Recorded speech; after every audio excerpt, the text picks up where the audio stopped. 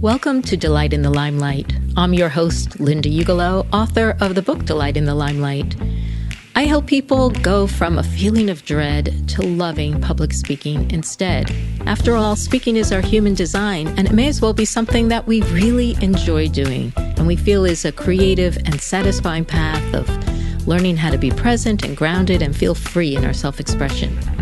So I invite you on the journey.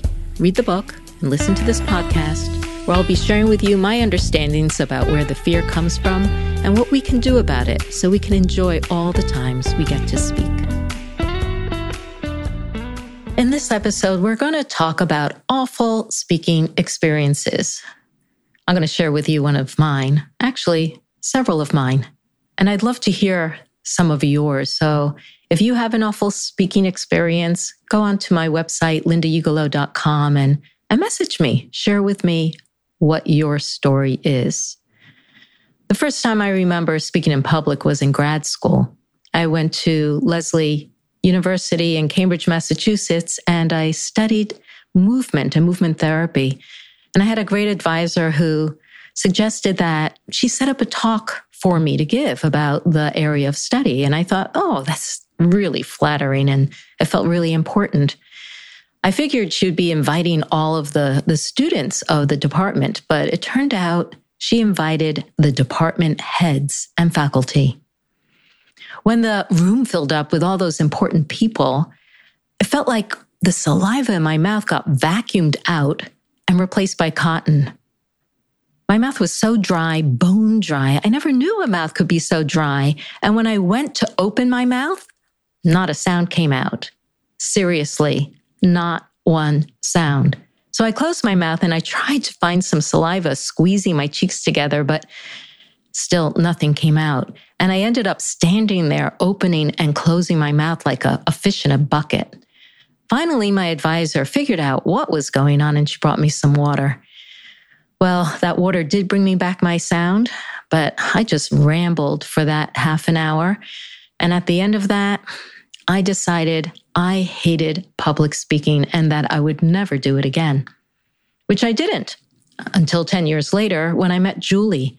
Julie was the director of the Northeast Organic Farming Association. And I reached out to her because I was really into raw milk, meaning I wanted to try it out. I wanted to drink it, but I couldn't because in the state of Massachusetts where I live, it was illegal. And I wanted to change that, and I wanted the people at NOFA, the Farming Association, to help. Julie thought it was a great idea, and she said, I'll give you a 90-second spot to address the attendees at the summer conference right before the keynote. It'll be about 1,200 people. I tried to get out of it to get Julie to do it in my stead. The last time I had spoken, you know what happened, but she wouldn't hear of it. She said, Linda, just write down what you want to say, what you just told me, and read it. So that's how I found myself shaking like a leaf once again next to the stage at the summer conference, waiting to hear my name. Finally, I heard it. I walked up those rickety steps, the paper trembling in my hand, and I stopped to take a moment at the podium to make a silent sign of the cross, even though I'm Jewish. I didn't know what to expect from these farmers. Would they throw tomatoes? No, they applauded. I was so relieved. And here's the best part. Those 90 seconds of torture led to 23 dairies getting licensed to sell raw milk in Massachusetts. I hardly drink milk anymore, but I consider that one of my life's contributions. And that's the power of speaking. We can advocate for causes we feel deeply about. We can use it to teach and inspire, to connect and build connections, to spread our influence. But do we have to suffer in order to do all these things? Or is there a way we can delight in the limelight? The answer came to me another decade later when I became an online coach in 2015. Everyone said there was this amazing new app that was going to change the online space forever. It was called Periscope, the first live streaming app. Now, these days, going live on Instagram or Facebook is common, but then it was completely novel. All the marketing gurus said to broadcast daily to build your following. That's what I intended to do. I was afraid, but undeterred.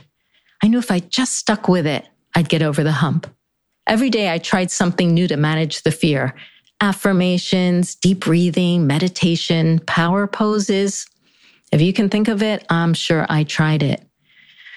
I just knew, stay with it and I'll feel more confident. Then, I don't know, the weeks went by. Week 10, day 75, I went to press broadcast and thought, why is my heart still pounding like a caffeinated Seabiscuit running around the track? And that's when I realized something that changed the course of my career. You can't put a Band-Aid on fear. All these management techniques help me get through the experience each day.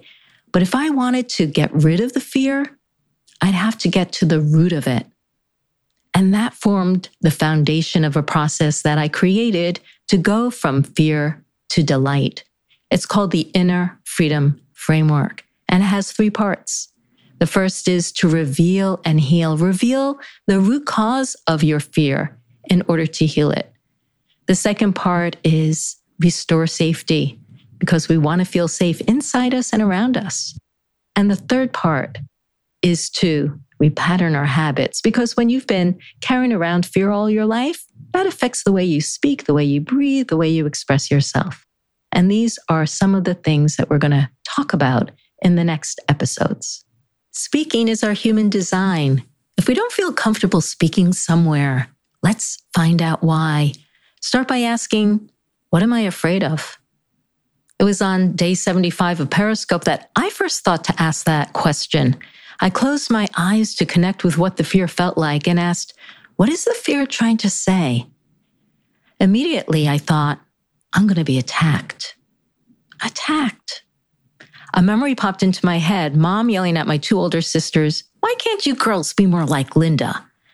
You see, I was the good one in the family. I put away my clothes. I did all my chores. Mom never had to ask me twice. But when she said that, my sisters charged, kicked me in the shins and said, shut up, stupid. And then it hit me. I didn't feel safe speaking in front of the camera or in front of an audience because there was a part of me that remembered the times it was dangerous to be the center of attention. Now, if you are afraid of speaking somewhere even a little bit, you might have an experience like this too. Maybe it wasn't siblings who were jealous and attacked you, but have you ever been bullied? Had a mean teacher who didn't get you? Felt excluded or invisible, shamed or ridiculed? Maybe you've heard things like, if you don't have anything nice to say, don't say anything at all. Silence is golden. Don't speak unless spoken to. Somewhere in the past, you made a decision it wasn't safe to speak. But you didn't come into the world this way. Quite the opposite. Babies and children thrive on attention and depend on it. Think of a toddler who's taking their first tentative steps, or the 5-year-old hanging upside down on the monkey bars shouting, look at me, looky me. Chances are you were like that toddler or 5-year-old. So what happened between then and now? What made you trade your free self-expression for caution? When did you decide it was safer to hide? So I'm going to leave you with these questions. And in the next episodes, we're going to go into this more about the impacting past experiences and messages we may have heard that made us feel like it wasn't okay to be the center of attention, to speak up and say what's on our mind. If you have any things that you want to share with me, please reach out on my website, lindaugalo.com. I'd love to hear your stories too, and maybe I'll feature them. Thank you for listening to Delight in the Limelight. I hope you feel a little more hopeful and excited about speaking in public. If you like the show, recommend it to someone you know. And if you haven't yet read the book, Delight in the Limelight, you can get it online or at your favorite bookstore or request it from your local library. Remember, speaking is our human design. Let's learn to delight in it together.